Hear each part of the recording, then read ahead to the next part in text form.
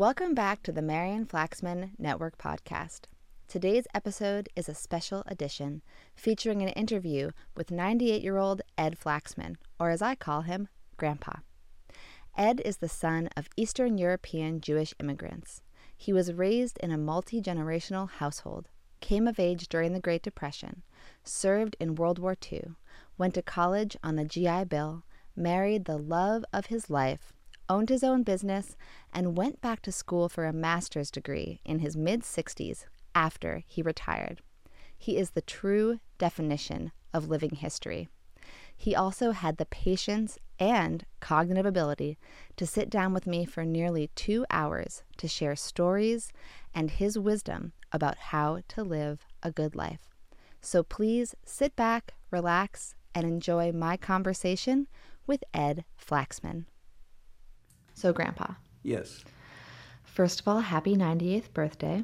Thank you. That's a big milestone. You what? It's a big milestone. Very impressive. Oh, thank you. So I'm curious, you were born in 1925. Correct.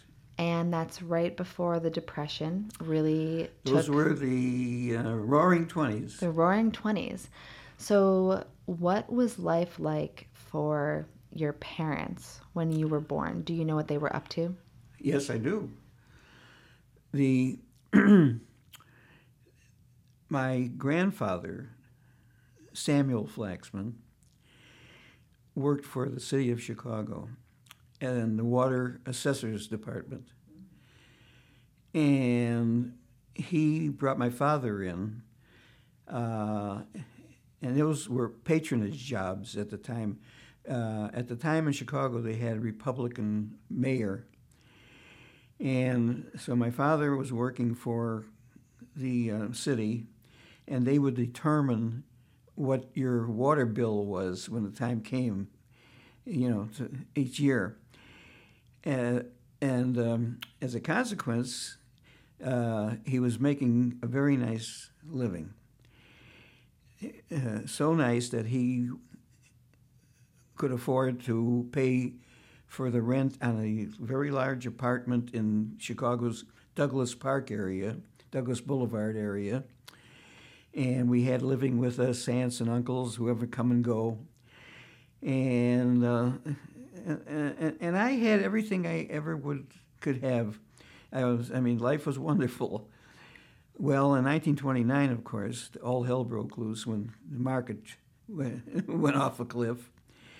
And in 1932, it really got terrible because the Democrats took over in Chicago. And so and the Democrats cleaned out all the Republican patronage workers. So my father and my grandfather were both out of a job. So my father was doing at that time anything he could to make a living for the family, and it was very tough. The Depression years were extremely difficult for us. A lot of the times, I had some relatives, like my Aunt Ethel, who was my mother's oldest sister. Aunt Ethel, who was married to a guy who owned a alcohol distributing company, and they were in pretty good shape. They had a home in the south part of Chicago, and they had 2 boys, Nate and Albert. And I used to get their hand-me-down clothes. So things were just tough. For a long time, he was a bookmaker, and for a while he was driving a cheesecake truck. Just a whole series of whatever could make a buck, he would be involved in it. Do you know if your parents had any hobbies, any special interests? Well, interestingly enough, my mother was very artistic. I don't know if everybody in the family knew that. She used to make flowers out of paper flowers, and she would make little trees and stuff like that and sell them. And of course, my father was her salesman. That was another thing that he used to do. He used to, go out and try and sell them to people. And so she was busy working on her flower business, and she made some beautiful stuff out of I don't know what crepe paper or whatever the heck she used.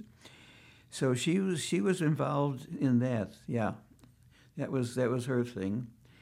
And while all of this was going on, it was my grandmother was taking care of me.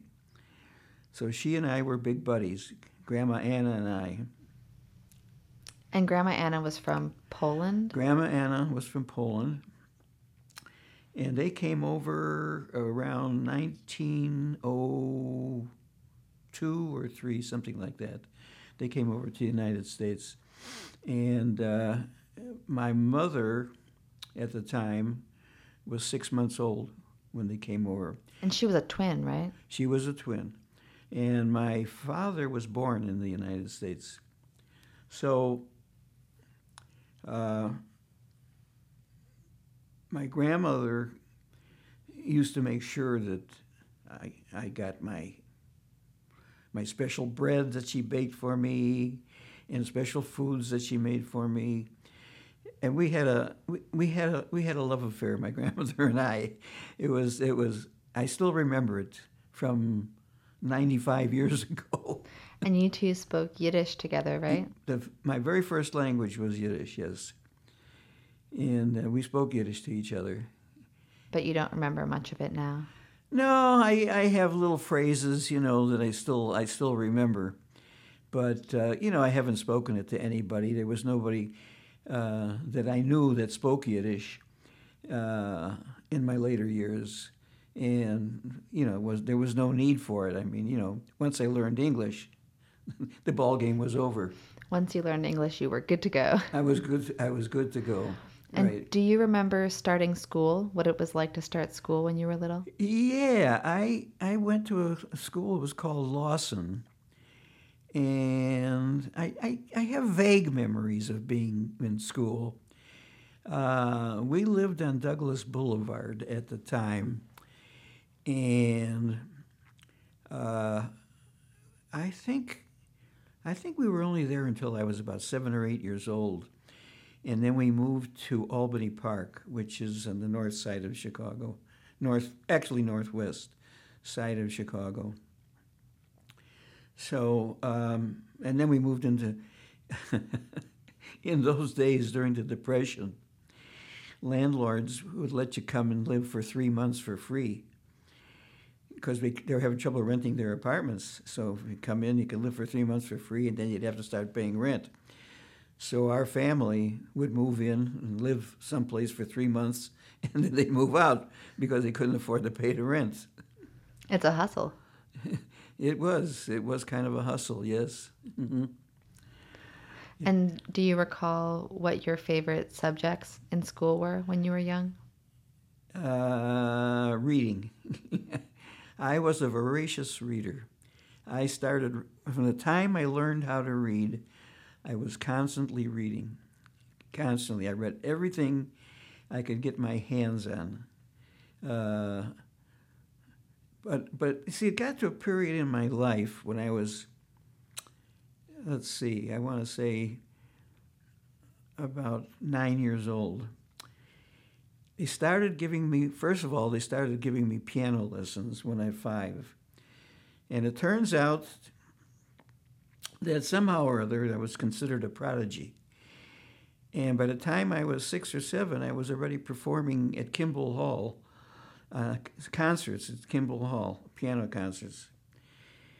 And I remember those very well.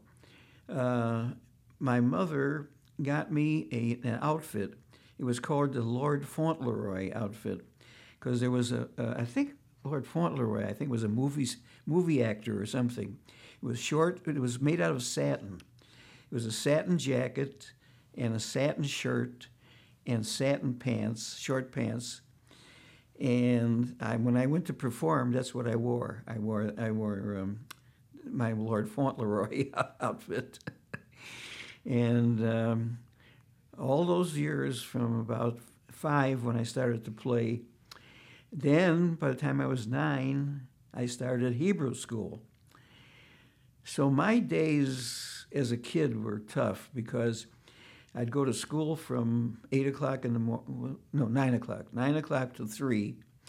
I'd go to school, and I'd come home and have to have a quick sandwich or something, and then go to Hebrew school from 4 to 6, and then come home and practice the piano for an hour or two, and then I would read until fell asleep. And that was pretty much my life at the time. And I was not very happy. I still remember that, particularly with Hebrew school. The fellows, the men who were teaching some of them were lawyers who were unsuccessful, and they couldn't find any clients and stuff like that. But they knew Judaism, so they taught Hebrew school. And the way they taught it was they would teach you how to read the Hebrew letters, but they never explained what the word was. You never knew what it was in English. Right, so there's no depth. Yeah, right. So as a consequence, I stayed in Hebrew school up until I was 13. And my grandmother was going through a period of not feeling really well. She had something called Bright's disease. It had to do with the kidneys somehow. And on the day of my bar mitzvah, she died. And I was crushed. I was absolutely crushed. I sat on the back porch of our apartment, and cried my eyes out I had a cousin who was about 1 year and 3 months older than me. He was my mother's twin sister's son. And we kind of grew up as almost like brothers, because my mother's sister and her husband owned a grocery store on the west side. And when they went off to work, they would bring Donald, his name was Donald Hoffman.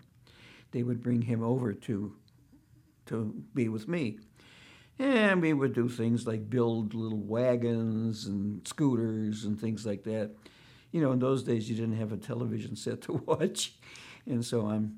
So we would take roller skates that came in 2 pieces, roller skates. And you'd take them apart, and the front 2 wheels you'd put on the front of a 2x4, and the back 2 wheels you'd put on the back of the 2x4, and then you would go to the grocery store and see if you could get a little orange crate, which was about a couple of feet high, and nail that to the 2x4, and then a couple of sticks for the handles, and a couple of tin cans for headlights, and that was our scooter. So that's what we did as kids. I know you're a big, lifelong Cubs fan. Yes, since 1928. And did you ever get to go see them play live when you were a kid? Yes, I did. My father, during the years that he worked at for City Hall, he would take me to Wrigley Field, and I'd get to see the Cubs play. And then my uncle Albert also would take me to the games. So I got to see a lot of Cubs games, and I got to know the names of all the players and so on. And I became a really, really hardcore Cub fan. So I would say probably one of the older Cub fans in existence today. Probably. Well, I remember when they won the World Series a few years back, and I'm not really a big sports fan. I mean, I enjoy sports, but I don't follow them. But when I watched them win, I cried because I was just so happy for you. I was like, my grandpa's been waiting like almost 100 years for this moment. It was 108 years between World Series afterwards, and I said, I hope I don't have to wait another 108. That would be exhausting. Yeah. So one of the things that I love talking about is sort of non-traditional paths. And of course, the timing of your life is such that a world war broke out right around when you might have either started work or gone off to college. So you chose to enlist at age 17, right, and join the Navy. Right. So tell me just a little bit about that decision. Well, Several things were involved in that decision. As I think back about it, first of all, they had the draft was going on at that time, so if you were between 18 and 35, you could be drafted into and not to where you wanted to go, but where the government wanted you to go, and everybody was going into the army because that's where most of the fighting was being done. So everybody told me you don't want to be in the army because in trenches and mud and stuff like that. The Navy is a lot cleaner. You get better food and so on and so on. So I said, okay, that makes good sense. The other thing was, I made friends with a young man. His name was Victor Flaxman. Victor was a refugee that came from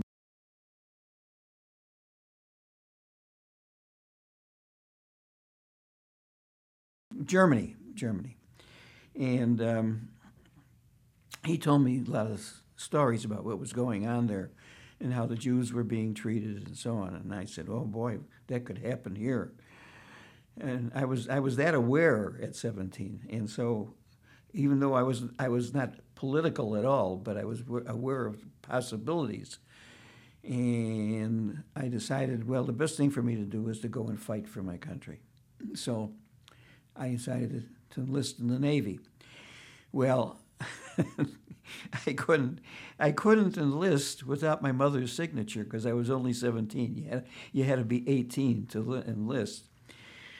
So I came back and I said to my mother, I need your signature to enlist. She says, I'm not going to send you off to war. So I said, Mom, I'm not going to go to war. I said, the Navy has a place here called Navy Pier. Did you ever hear about that? She said, oh, yeah. I said, well, I'll probably be stationed there. Oh, okay. And so she signed. She was in for a big shock. You were just slightly a little bit far away from Navy Pier. Yes, I was. I went first to Great Lakes, Illinois, for boot camp. That was 8 weeks. And then off I went to Millington, Tennessee, to go to radio school, where I learned how to do Morse code and all kinds of stuff learn how to operate the transmitters and that type of thing. And from there I went to Pensacola, Florida, and I became a crew member on a Catalina airplane. It was called a PBY-5A. It was an airplane that it was an amphibious airplane. It landed in the water, and it landed on the land. And we did patrol flights along the coast of the United States looking for German submarines. And I did that. I was a radio gunner, it was called. And that I was there for, I don't know, a while. And then they were getting ready at one point to start training Navy men for amphibious landings. So that's when they transferred me to Hawaii. I did spend some time in California, but not very much, maybe a few months. And they sent me to Hawaii to train for amphibious landings in a place called Waipio Point. And there we did some patrols on various, there was little, I think they were called a splinter fleet or something like that. They were wooden boats. They were only about 110 feet long. And they would go look, they were submarine hunters is what they were. And I were on those for a little while. So that was pretty much the extent of my being in the middle of things during the war. I never was in any heavy combat or anything like that. Do you remember when Pearl Harbor happened? I sure do. When we lived in Chicago at the time, we lived on Farwell, and on the corner of Farwell and Sheridan was a grocery store called Mesereau's. And we used to hang out at Meseros.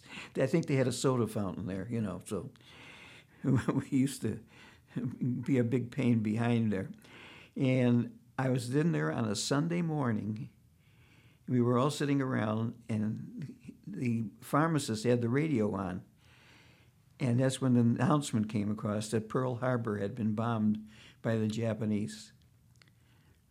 That's how I knew about Pearl Harbor. Wow. What was the general reaction in the room? I don't think we really fully understood exactly what it meant, because Pearl Harbor was like, how many thousand miles away from Chicago. And little did we think that we would be losing friends and that we, and so on. But it changed a lot of things about school. They changed some courses in there. They were more heavily into mathematics. And also they had, courses, where you run different things. You jump over hurdles. And sure. Yeah, just like physical fitness stuff. Yeah, physical fitness stuff was very important. Mm-hmm. That you had to do that. And in my senior year, I finally found a girl. I was never never had a crush on anybody. I mean, I went on dates, but they were friends. Basically, is the way I looked at it, girlfriends. But then I found this one girl. Her name was Norma, and I really liked her. And when I was at Great Lakes, she used to come and visit me during visitors' hours there. And of course, while I was overseas, she got married. Well, thank goodness, because I think you made the best choice in a wife, obviously. I did. So let's get to the juicy stuff. Tell me about meeting Grandma. How I met Grandma. Okay. I had a friend named Kenny Marks. And Kenny and I were palling around a lot when we got out of the service. And there was a restaurant on Sheridan Road in Chicago. It was called the Townhouse. And Kenny and I used to go over there every now and then, have a sandwich or something like that. So one day we walk in, and there's somebody we know, Winnie, sitting all by herself at a table. So I said, "Hey, Winnie, would you like some company?" She said, "Yeah, come on, guys." So we walked over, Kenny and I walked over, and we sat down and we're talking. And then Kenny says to her, "What are you doing Saturday night?" And so she says, "Why?" And he says, "Well, how would you like to go to a movie or something like that, "Oh, great, yeah, okay." I said, "Hey, do you have a girlfriend, and maybe we can double date?" So she says, "Well, what do you prefer, blondes or brunettes?" I said, "Well, I really prefer brunettes." So she says, "I got somebody for you." Okay. So we made arrangements, and we went. Kenny picked me up and picked up Winnie, and then we drove, and then we went and we picked up Grandma, Marilyn, and we went to the Edgewater Beach Hotel. The Edgewater Beach Hotel at that time had a thing. It was like a resort kind of thing. It was right along the beach, along Lake Michigan. It was lovely. And when you went over this little bridge, and it had these little Japanese lanterns, and I forget what else. I think they had palm trees out there, if I remember. I mean, the hotel's been destroyed, that taken down. But all night long, I tried to kiss Grandma, and she hated me. And she said she's never going to date me again. Well, I liked her a lot. I fell in love with her right away, right from the beginning. The first time I saw her, I absolutely was crazy about her, and so I kept calling her, and sometimes she would answer, and sometimes she wouldn't. And finally, we started talking in these long conversations. I don't even remember what we were talking about, but we had these long conversations. The next thing I know, we were dating, and I met her on Labor Day of 1946. I got out of the service April the 16th of 1946. And I met her that Labor Day. And then, next thing I remember, we were going to buy engagement ring. So, It all happened so quickly. yeah, to this day I don't remember asking her to marry me. So, but she was a dress designer, and she dressed beautifully. She just so beautifully, and I remembered everything she ever wore. I remember that, and I was so crazy about her. I was just, you say you're love crazy. And so next thing I know, I'm standing before the rabbi getting married. So you guys got married in December. Was that December 21st, I was on vacation. I was going to college at the time. I was going to Roosevelt College. And that was our 2 weeks, you get 2 weeks Christmas vacation. So we decided that we would get married. We got married, and we took the City of New Orleans train down to New Orleans, and we spent our honeymoon in New Orleans, and we had a really wonderful time. Some really great food down there. any meals stand out or anything in particular? Well, I remember there was one restaurant that was particularly good. It was called the Three Sisters or something like that.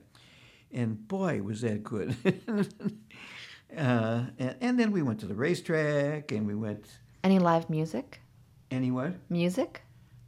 Concerts and things like that. Yeah, because isn't New Orleans known for jazz? And I know that you like jazz. If you went to certain clubs, yeah, we did. But we were very young. She was 21 and I was 22, and we were far from worldly. I mean, I had just lived with nothing but men for almost 3 years, and as a consequence, there were a lot of things that we didn't know existed, and Grandma used to like to drink Mai Tais. Mm-hmm. So I remember I would order Navy grog, and she would order Mai Tai. What is Navy grog? Navy grog. What is that? Is it a beer? No, it's alcohol. Okay. It's rum and whatever else they put in there. I don't know what it is, but it's called Navy grog, and I loved them. And Grandma would drink a Mai Tai, and then she would say, "I think I'll have another one." Well, when she was about halfway through the second one, when she started to call me Edward, then I knew she had too much to drink. But your grandmother and I had so much fun. We did so many things together. I know there were many, but can you pick a favorite trip the two of you ever went on? Yes, I can think of a lot of them. One of them was when we had just the two of us, and we had just bought our first car. It was a 1949 Ford. It was a two-door Ford, and I remember the price of that car was $900. I'll take two. Yeah, they're small. Take two. And so, once again, here we were. We were young, very young. I had never been out of Chicago until I went into the Navy. And, to me, Canada was like Iceland, might be Iceland. So we packed we decided that we would take a trip up to Canada. And we made reservations at some place up there. I forget what it was called, but it was beautiful. It was overlooking the lake and stuff like that, So we packed, and of course we're going up to Canada. We had we packed with This was in Ontario, which has about the same climate as Chicago, and so we packed woolen pants and woolen this and woolen that. We wanted to make sure we were warm and had sweaters and stuff. So we get up there, and we drive up there, and we're at this place where we made the reservations, and we're going in this long driveway into the main, office of this resort, and I see all the people seem to have gray hair and stuff like that. It was like an old folks' home. And we stayed there for one night, and I said, "No, thank you." So Grandma had an aunt and an uncle. Aunt Pearl was a poet, and Uncle whatever his name was, he was a copywriter. He worked for some really big advertising agency, and they had an apartment in New York City. So she calls her aunt and says, "How about if we come in and visit? We'll be happy to see us." So we drove into New York, and here it is. It's 90 degrees in New York, and we are with all our winter clothes. That's the way it goes. That's how you learn. So did you have to go shopping, or did you just sweat it out? We sweat it out. We were young. What do we know, right? Yeah. Yeah. So you and Grandma were together for 75 years, right? 76 maybe. No. Oh, well, from 1946, and then she went into assisted living. Right. She passed away last year in 2022. In 2022. So you were married for almost 70. Well, we're married for 74 years. Right. And before that, we knew each other for about a little over a year. Right. So we knew each other for a little over 75 years. So what do you think is the best thing about knowing someone for 75 years? Well, I'll tell you a very, very interesting thing. The first thing I have to say about it is that we really liked each other. We had our differences from time to time, but to me, Grandma, my ambition was for her to be as happy as she could be and have whatever she wanted. When we would buy cars, I bought her a Cadillac and I drove a little Chevy, whatever. And when it came time for coats and things, I bought Grandma mink coats. And I would just wear cloth, But the thing is, one time, and when we went into business, when I decided to open my own business, the first thing I decided was that she was going to be my partner, because that's how much I trusted her. And trust is very important in marriage. And so I split the stock in the business. Each had 50%. We each owned exactly half of the business. We never had separate accounts. We always had one account for the two of us, and that's the way we liked it. I remember talking to somebody one time and telling them, a friend of your father's named Lenny, and I told him that Grandma was my partner, 50% partner. What? You gave your wife 50% partner? I would never do that. And I said, well, I trust my wife. So I said, and I said, when I travel and I go to Japan or wherever I go, I know that the business is in good hands because it's hers too, So we were buying insurance, and I remember the sales agents.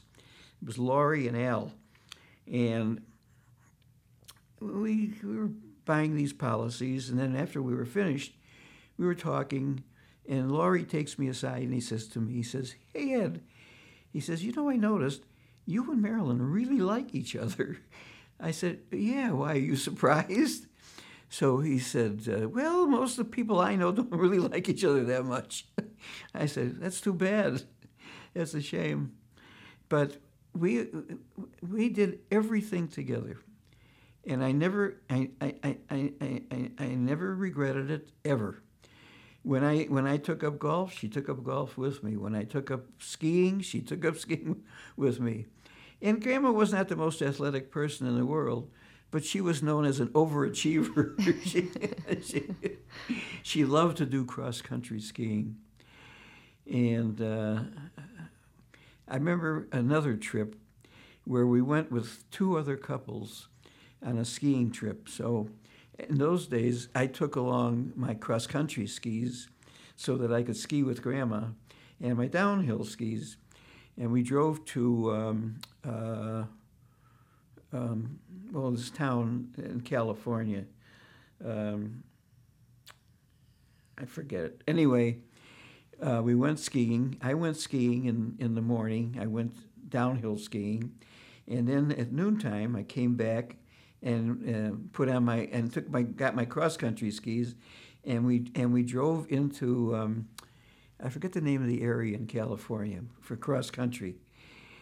We had such a fun time. We were like two adolescents.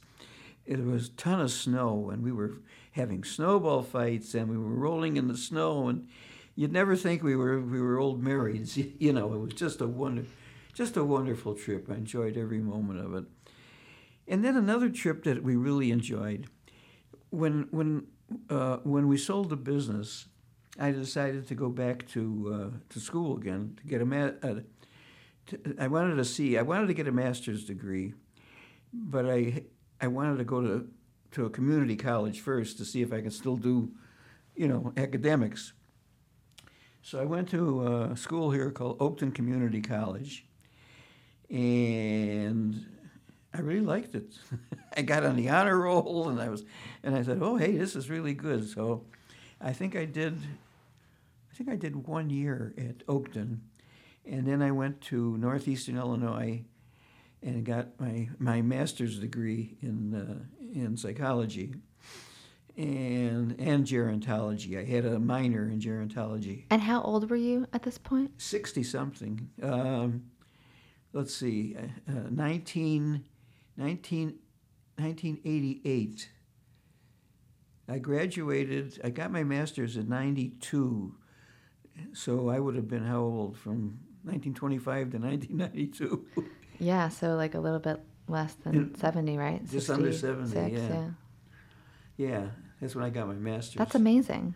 I was gonna go for a doctoral.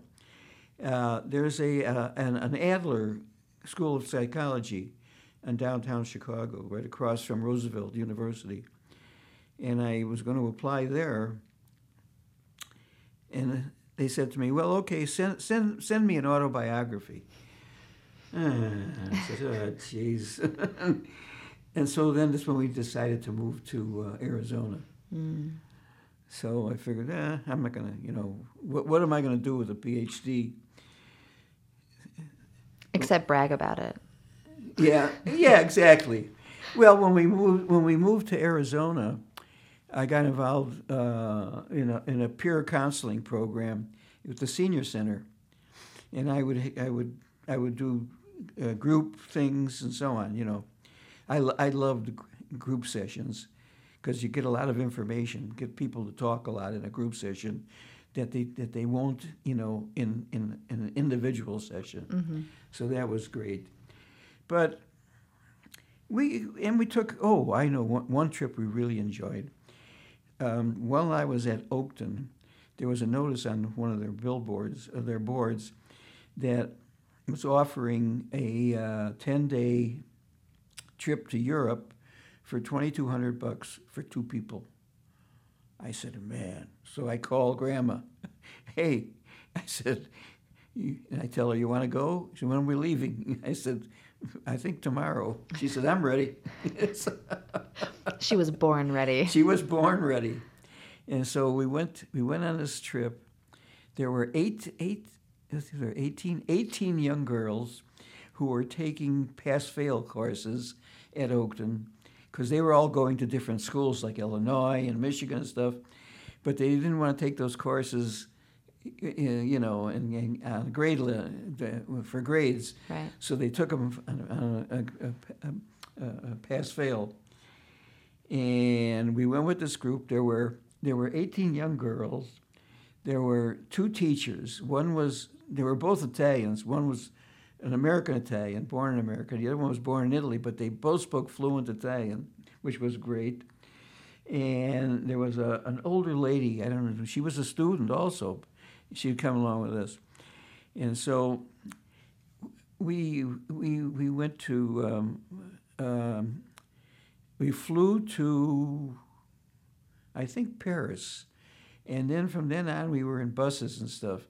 And we stayed in Lyon.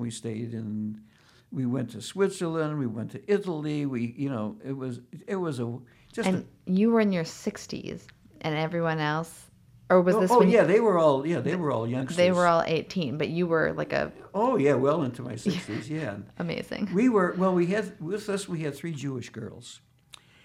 There may have been more, but only these 3. We got friendly with them, and we were there like their chaperones. And there was a temple in Florence that they wanted to see, and so we went to the temple with them, synagogue. We also went to the synagogue in Rome, and there was a bus driver. There was a cute little blonde girl, I remember, a little flirtatious little girl, and she was flirting with this driver of the bus. And he was quite a bit older than her. I took him aside one day and I said, listen, she's just a kid. She's 18 or 19 years old. I said, now you keep your hands off her. I said, because if I find out that you're trying to do anything funny, I'm going to kick your behind. And so he stayed away from her. Nice. Yeah. Yeah, they were nice kids. I mean, they were a lot of fun. And that was a nice trip. We really enjoyed that. So a lot of people say that one of the secrets to a happy marriage is something like never go to bed angry. But do you have any other specific words of wisdom, except for obviously maybe like your spouse? That seems like a really important one. Well, if we had disagreement, we talked about it. Why did you do that? I don't know. I mean, and so on. And we would, it's easy to talk it out if you're open, if you have an open mind. And, a lot of my friends would say to me, I never tell my wife a lot of things, I don't want her to know about, because if we ever have an argument, they'll come up and she'll use it against me. I said, my wife knows everything about me that there is to know. She used to her friends would say to her, because I used to travel, I'd be gone for 3 weeks. And they would say to her, do you trust him, out there with God knows, in Japan, in Korea, in Taiwan, And Marilyn said, listen, if he fools around, it'll be written on his forehead when he comes home. An honest man. That's right, yeah. No, with a bad poker face. Bad poker face. So, but when I traveled, it was terrible, really. I mean, I enjoyed the travel to a certain extent, but everybody thought it was so romantic and so glamorous. Well, I don't know what the hell's glamorous about. You go there and you go to a hotel and you meet your representative and you go out and you make sales calls. And then you go and you have dinner at 9 o'clock at night, which caused me to gain about 30 pounds. And I had to go on a diet. I was constantly dieting, trying to get the weight off.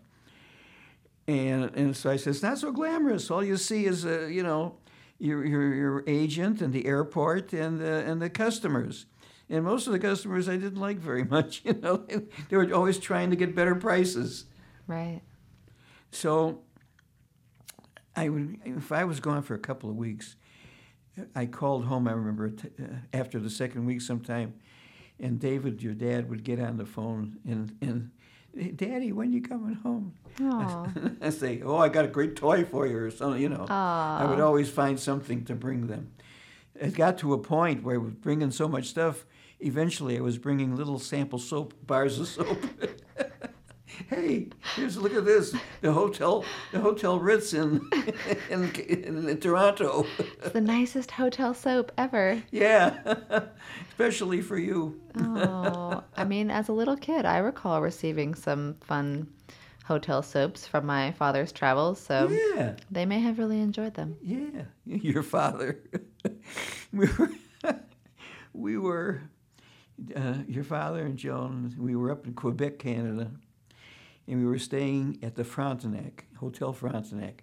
It's a lovely old place that's, I don't know, 100 and some years old, where the beds, are this high. You practically need a ladder to get into the bed. Anyway, their towels were luxurious. And God, I wanted those towels in the worst way.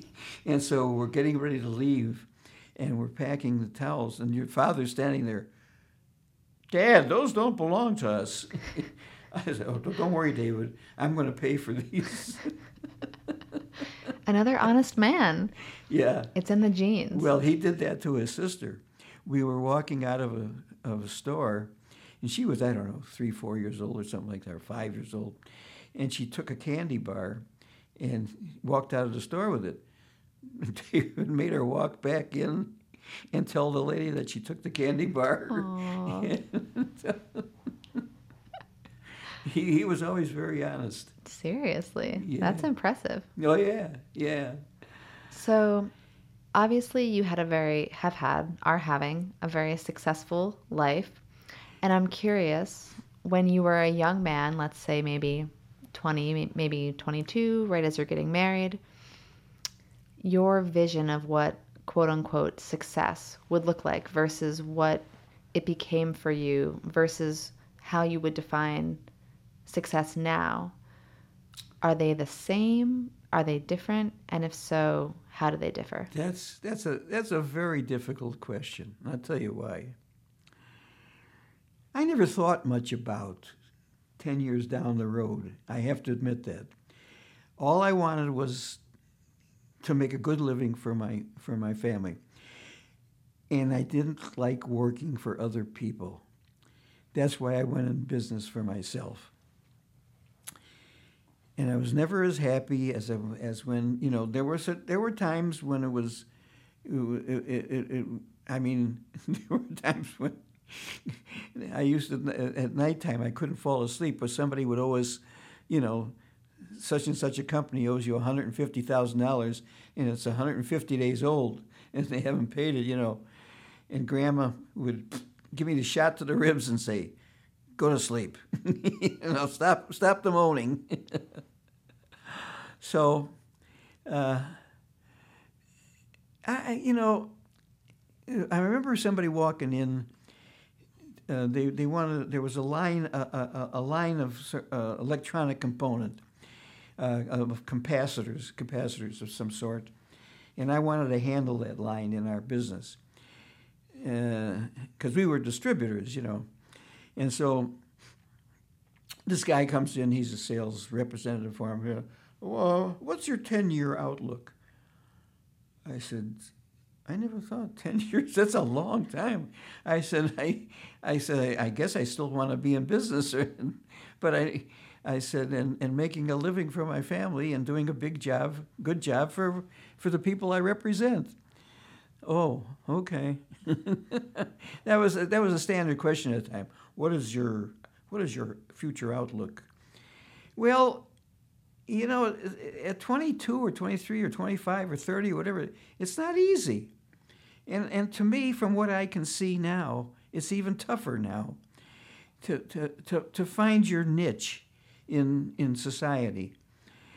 I remember, it wasn't very long ago when I said to Robert, your brother, I said, Robert, I've gotten to a point, I was already in my 90s. I said, Robert, I never expected to live this long.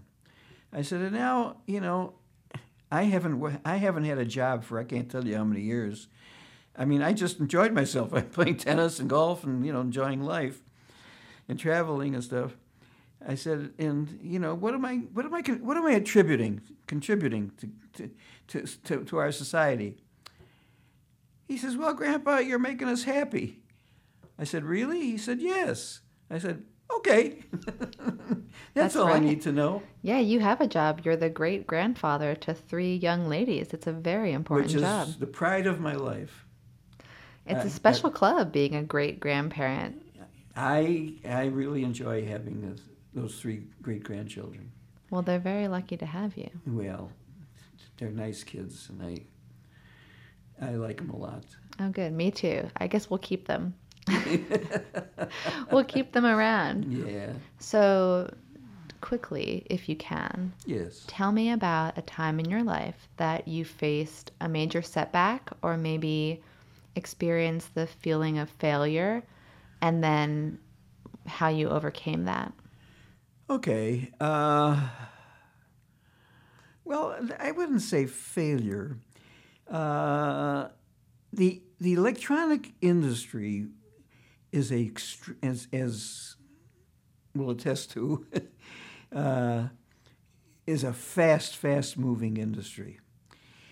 And for example, I don't know, how to put this so that it's easily understandable, but what we sold were component parts. They were called capacitors, resistors, diodes, and stuff. And you would put them all together, and you would make an amplifier, you would make a radio, you would make a TV set with vacuum tubes and stuff like that. Well, the progress was so great that eventually customers who used to buy tens of thousands of dollars worth of resistors and capacitors and stuff from us suddenly start buying, what do you call it? Like pre-assembled? All pre-assembled. Yeah. Right, yeah. And we couldn't compete because the companies that were making them were huge companies. So as a consequence, for example, the parts that we sold and bought, we bought them basically from Taiwan and Korea, where the prices were the lowest. They got so cheap and the competition became so fierce, you could hardly make a profit. You couldn't make a profit on them. Something that one time you paid $100 for 1,000, you're now paying $10 for 1,000 of them. So as a consequence, customers that we had, big customers that were giving us hundreds of thousands of dollars worth of business, they stopped buying from us because they could buy these completed assembled units, and now those things are like, well, look at the rate of this. I mean, this is probably more powerful than our first computer we had. Right, of course. In our business. So I decided at that time, well, it was time to sell the business, which we did. I sold the business to one of Larry Lynn, who was our sales manager, and he wanted to buy it. So that was in 1980, 82? Was that 82, 83? I forget what year that was. Anyway, or 86, something like that, somewhere in that area. And I decided that I wasn't going to work anymore. I had accumulated enough money. I figured, today somebody would look at it and say, no way you're going to exist on that. But we weren't foolish. We didn't buy boats. We didn't spend money foolishly. If I had a car, I drove it for 10 years. Before, I used to exchange them every 2 years because the business paid for them. Right. So I stopped working when I was 62, and I haven't worked since. Wow. That's a long time, 30-some years. That's a long time, yeah. Of playing golf and tennis and traveling. Yeah. But I would say we enjoyed our early years. In 1994, when we moved to Scottsdale, we really enjoyed being outside every day of the year. You could do something every day of the year. Graham and I, we played golf together. We played tennis together. All kinds of things. We'd go out for walks in the morning, and it was nice. We really enjoyed it. But the longer we were there, the warmer the seasons ran. When we first got there, they used to say, summer is, June, July, and August. Yeah, well, by the time we left in 2015, summer was from April to November. Mm-hmm. And it was, you'd park in front of a restaurant, you go inside and come out an hour later, and you couldn't touch the door handle. And there were very few inside parking places. Some of these department stores had inside parking in Fashion Square. There are all those stores, but I couldn't take the heat. It was just, and just recently when they went through this period of about 3 weeks of 115, 118. Right. It would didn't make sense to even go outside. They also have, this summer there was a lot of reporting on water shortages in the suburbs of Phoenix, and some towns having their water cut off completely. Yep. They're going to have big problems down the line. Yeah. Because the Colorado River supplies water to, I think, 8 states plus Mexico. And the farmers in California had more than their share. Right. So, they rely on these reservoirs. Yeah. And they were having drought after drought after drought. That's why they have these wildfires there. Right. All the forests and things turn to nothing but firewood. Right. Okay, so the people want to know, what is the secret to staying so youthful? Because you're not just alive, right? You're not just 98. You are smart, you're funny, you're hanging out, you're running around town, not literally running, with your great-grandkids. What's the secret? Well, it's not a secret, is it? Tennis. Tennis. I read recently that people that have good legs, strong legs, live longer. If you're not struck with, cancer or diabetes or, some disease. And I've always, your father was instrumental in my diet for the rest of my life, from a phone call that he made to me when he was a member of Nautilus Club. Hey, Dad, why don't you come and join? The exercise will be good for you. I think I was 50 at the time. So I said, okay, sounds good. And so, of course, Grandma said, I think I'll join too. I said, okay, let's go. Not only did I join the Nautilus, but I stayed in the health club for years, number one. Number two, I went along with his dietary ideas and became a vegetarian. And I was a vegetarian for a lot of years. In 1975, I stopped eating beef. I read an article in the New Yorker magazine, not New Yorker, New York magazine, about this guy that had his heart rate was kind of not steady and so on. Mm-hmm. The doctor said, well, pretty soon you're going to need heart surgery, blah, blah, blah. And so they put him on a diet. They took him off of beef, and he went on what you'd call a like Mediterranean diet, moderation. Mm-hmm. And so I said, that sounded good to me, because I'll eat anything that won't eat me first. And so, but there's a few things like anchovies and stuff that I refuse to eat. But I followed along with, I don't know if you notice or not, whenever I'm with him, I always order vegetarian. Mm. I never order any kind of meat at all, because I figured, peer pressure. Peer pressure, right. But you eat fish and chicken and... Oh, yeah, I eat... there's a certain type of lamb chop that I love. they have a different name. The like lollipop ones, those little No, ones? but they're thick. Mm-hmm. They're nice and thick. And I used to buy those a couple at a time. And Grandma loved those also. But after a while, they started to have a lot of fat on them and stuff. So I figured, not worth it. And what's your favorite vegetable? My favorite vegetable? Mm-hmm. I don't think I could. I can't.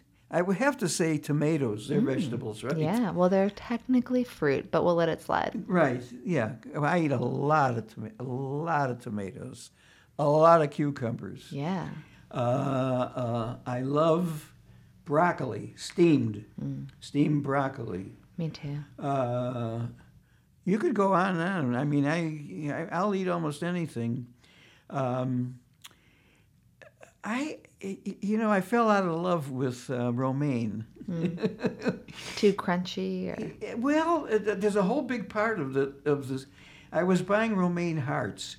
Yeah. And some of it is Yeah, you kind of throw away the whole bottom. yeah. Feels wasteful. Yeah. So I know that iceberg lettuce is nothing but water, but I eat enough of the other stuff, Yeah, and you need water. Yeah. Oh boy, and how do I? Yeah. I try to stay as hydrated as can be. All right, so that's the Cliff Notes for how to live to almost 100. Exercise, eat your vegetables, and stay hydrated, and have a happy marriage, I think. Well, listen,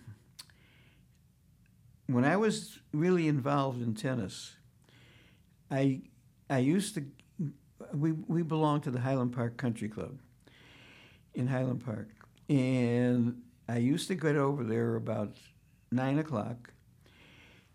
This is every day of the week. And I'd play singles from 9 to 10. Then I would play doubles from 10 to 1. Have lunch from 1 to 2. And then play doubles from 2 to 5. And then play mixed doubles in the evening with Grandma and some of our friends from 5 to whatever. And that was every day. And I was, when I had my heart attack, it came as a big shock to me. I was 74. And after the surgery, I went to see the doctor, and he said to me, he says, "You're very lucky." He says, "You had very little muscle damage to your heart." He says, "You're in good shape." And he says, now this, I was 74 at the time, and he says, you got 10 years at least. Dr. Gonzalez, I remember. You should call him up. I think of it every now and then, but I don't know where he is these days. Yeah, you're like, buddy, I had almost 30 years. Like, we're still going. Let's see, 23 years anyway. Yeah, we're just still ticking on. Yeah. I also, so you mentioned earlier enjoying, I think it was Navy grog. Grog, yeah. But as long as I've known you, which is, about 36 years, you haven't really consume much alcohol. So I didn't. At what point did you kind of... Well, I never was a big consumer. Some of the nicest things that Grandma and I used to do when we lived in Northbrook, we had the backyard loaded with trees. And in Japan, they have these little streams that run through their property. And so I spoke to our gardener, and he was basically an architect, a landscape architect. Landscape architect. So he said, what I can do is I can make it like a sand, and he built like a little sand river. And we used to sit out there, and our patio was paved with these little paver. And it looked like eyes, And we used to stop, and we'd buy a couple of bottles of wine, and we'd buy a loaf or two of bread and cheese. And Grandma would sit out on the back. I had a couple of loudspeakers that I had hooked up in the backyard, and we played classical music, and we would sit, and we would talk, and we'd have wine, and we'd have a couple of glasses, and we loved... Your father got us into Gruyere cheese. Mm-hmm. We loved Gruyere cheese, and then one of our neighbors, Elliot, I remember, who later divorced his wife. He said to me one day, he says, "I see you and Marilyn sitting out there talking to each other. What do you talk about?" I said, "Everything."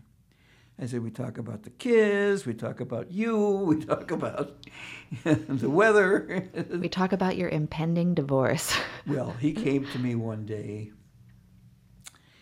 They had 5 kids. Wow. And actually what happened, evidently they had married on the rebound. She had I don't know what happened, but that's the way it was. She was on the rebound. And they had 5 kids. He was a dentist. Nice guy. I used to play tennis with him every morning in the winter, indoors. And he comes to me and he says, "Ed, I got to ask you a question," because I was somewhat older than him. And he said, "I don't know if Julie loves me or not." So I said, "Elliot, there's a very simple answer to that." I said, "Julie, do you love me?" He says, "Really?" I said, "How else are you going to find out?" So a couple of days later, he says to me, "I did what you said." I asked her. She said, "No, she didn't love me, but she liked me, and I was good to her," and so on. I said, "And your reaction?" He says, to tell you the truth, I was really hurt. I said, "Well, Elliot, I want to tell you something. Being liked is more important than being loved." Yeah. So he said, "Oh, okay. Well, I don't know." Shortly after that, they got divorced. And still, the wisdom that you imparted on him was true, I think. Yeah. I mean, love is beautiful, but Yeah. I often have disagreed with the Beatles' song, "Love Is All You Need," because No, there that's is true. a lot more to life than love, and love can get you through some really hard things, but it is important to like people and to respect them and to want to actually learn about them. And I think it's possible to love someone and not necessarily be curious about them. Absolutely. And I think curiosity is really important. An important word in my vocabulary, and I'm not always that way. I mean, I'm not going to set myself up as an angel, is being non-judgmental. Mm-hmm. And over the years, I tried very hard to be that way with my children. You can't always be that way. Sure. They do certain things when they're young, and you got to tell them about it, and say you did the wrong thing. So. Listen, nobody hands you a handbook. Yeah, there's no guidebook. I mean, Dr. Spock was a nice guy, I'm sure, but I don't know. Wasn't Dr. Spock one of the ones that said, let them cry? Yeah, right. Doesn't sound that nice. We have some younger listeners in my audience, some teenagers. And as you know, the world's kind of screwed up right now. It's kind of a scary time to be looking ahead at the future and wondering how you're going to fix it. On the other hand, you lived through the Great Depression and a very famous World War and all kinds of things. So do you have any words of wisdom for the young people of today who are looking ahead and thinking about what they should do, how they should contribute, how to take the next step? I have to tell you, Marion, I don't have a clue with young people. I don't think a lot of young people trust older people. Mm. They don't want to tell them what's on their mind or so on. I don't know. And I frankly, I don't have the patience to dig deep. I don't want to be, I have this friend, Pat. We have a nice platonic friendship. And it's nice to have somebody I can get on the phone and say, "Hey, I'm sitting here, I'm all alone. I need somebody to talk to. What do you got to tell me today?" Yeah. It's nice. And I feel very fortunate to have someone like that, because everybody I know practically is dead. Right. Okay, so friendship is key, maybe. Maybe companionship, friendship. Yeah, friendship. So do you think that the younger generation is going to figure out global warming? Who's going to figure it out? Like, kids in their 20s, are they going to figure it out?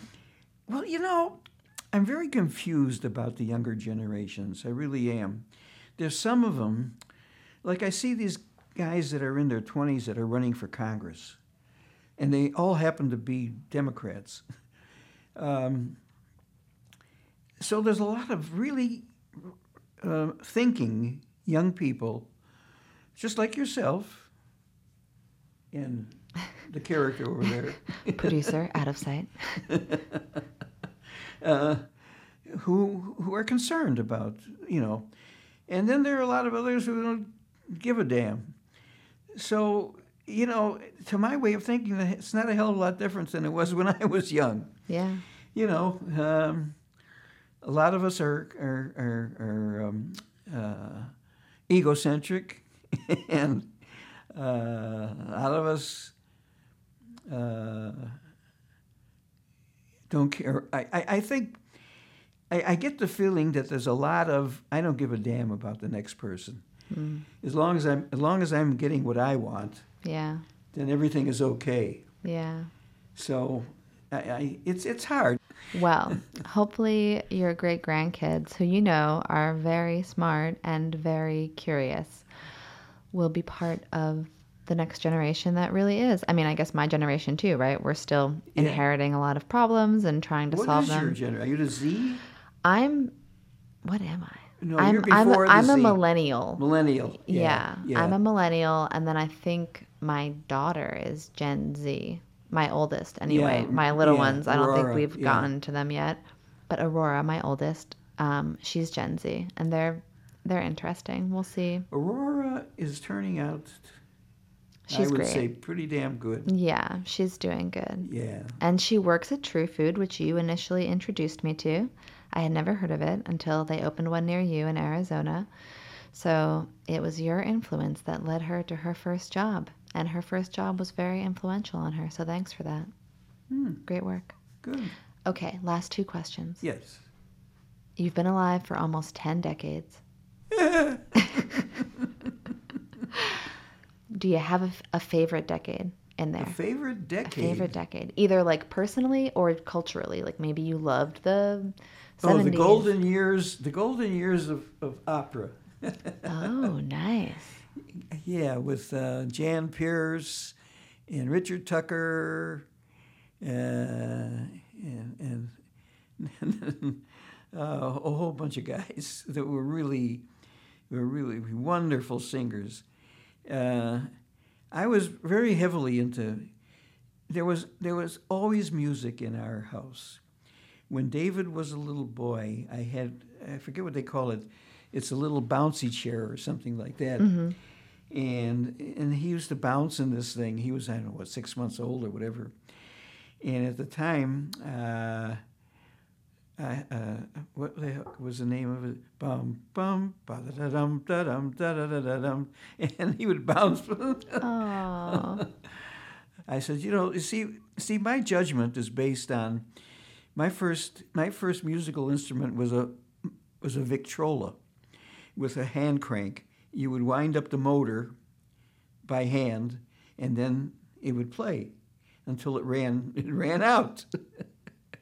And so the voices would go, ah. Wow. But you had some of the older singers. You had Gigli. You had who was the famous one? Italian. There were a bunch of them, but wonderful singers and wonderful orchestras. And which decade was this?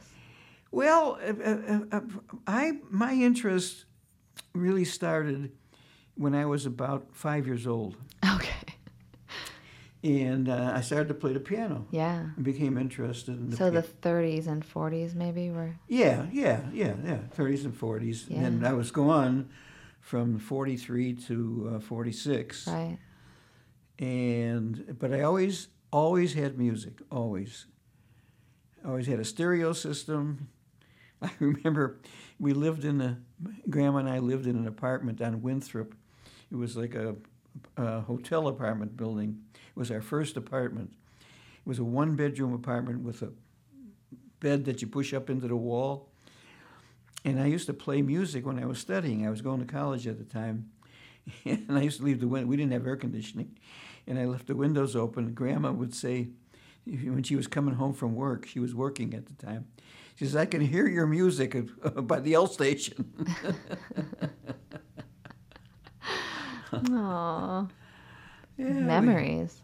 Memory. So I got many so good many memories. memories. We could record for 12 hours, but the library would kick us out. Yeah. I could think of a lot of things, but Well, Grandpa, I want to thank you for sitting down with me and talking. I know that I could ask you a million more questions, but probably both of our legs would fall asleep and we'd have to be carried out of here. So, feet first. feet first.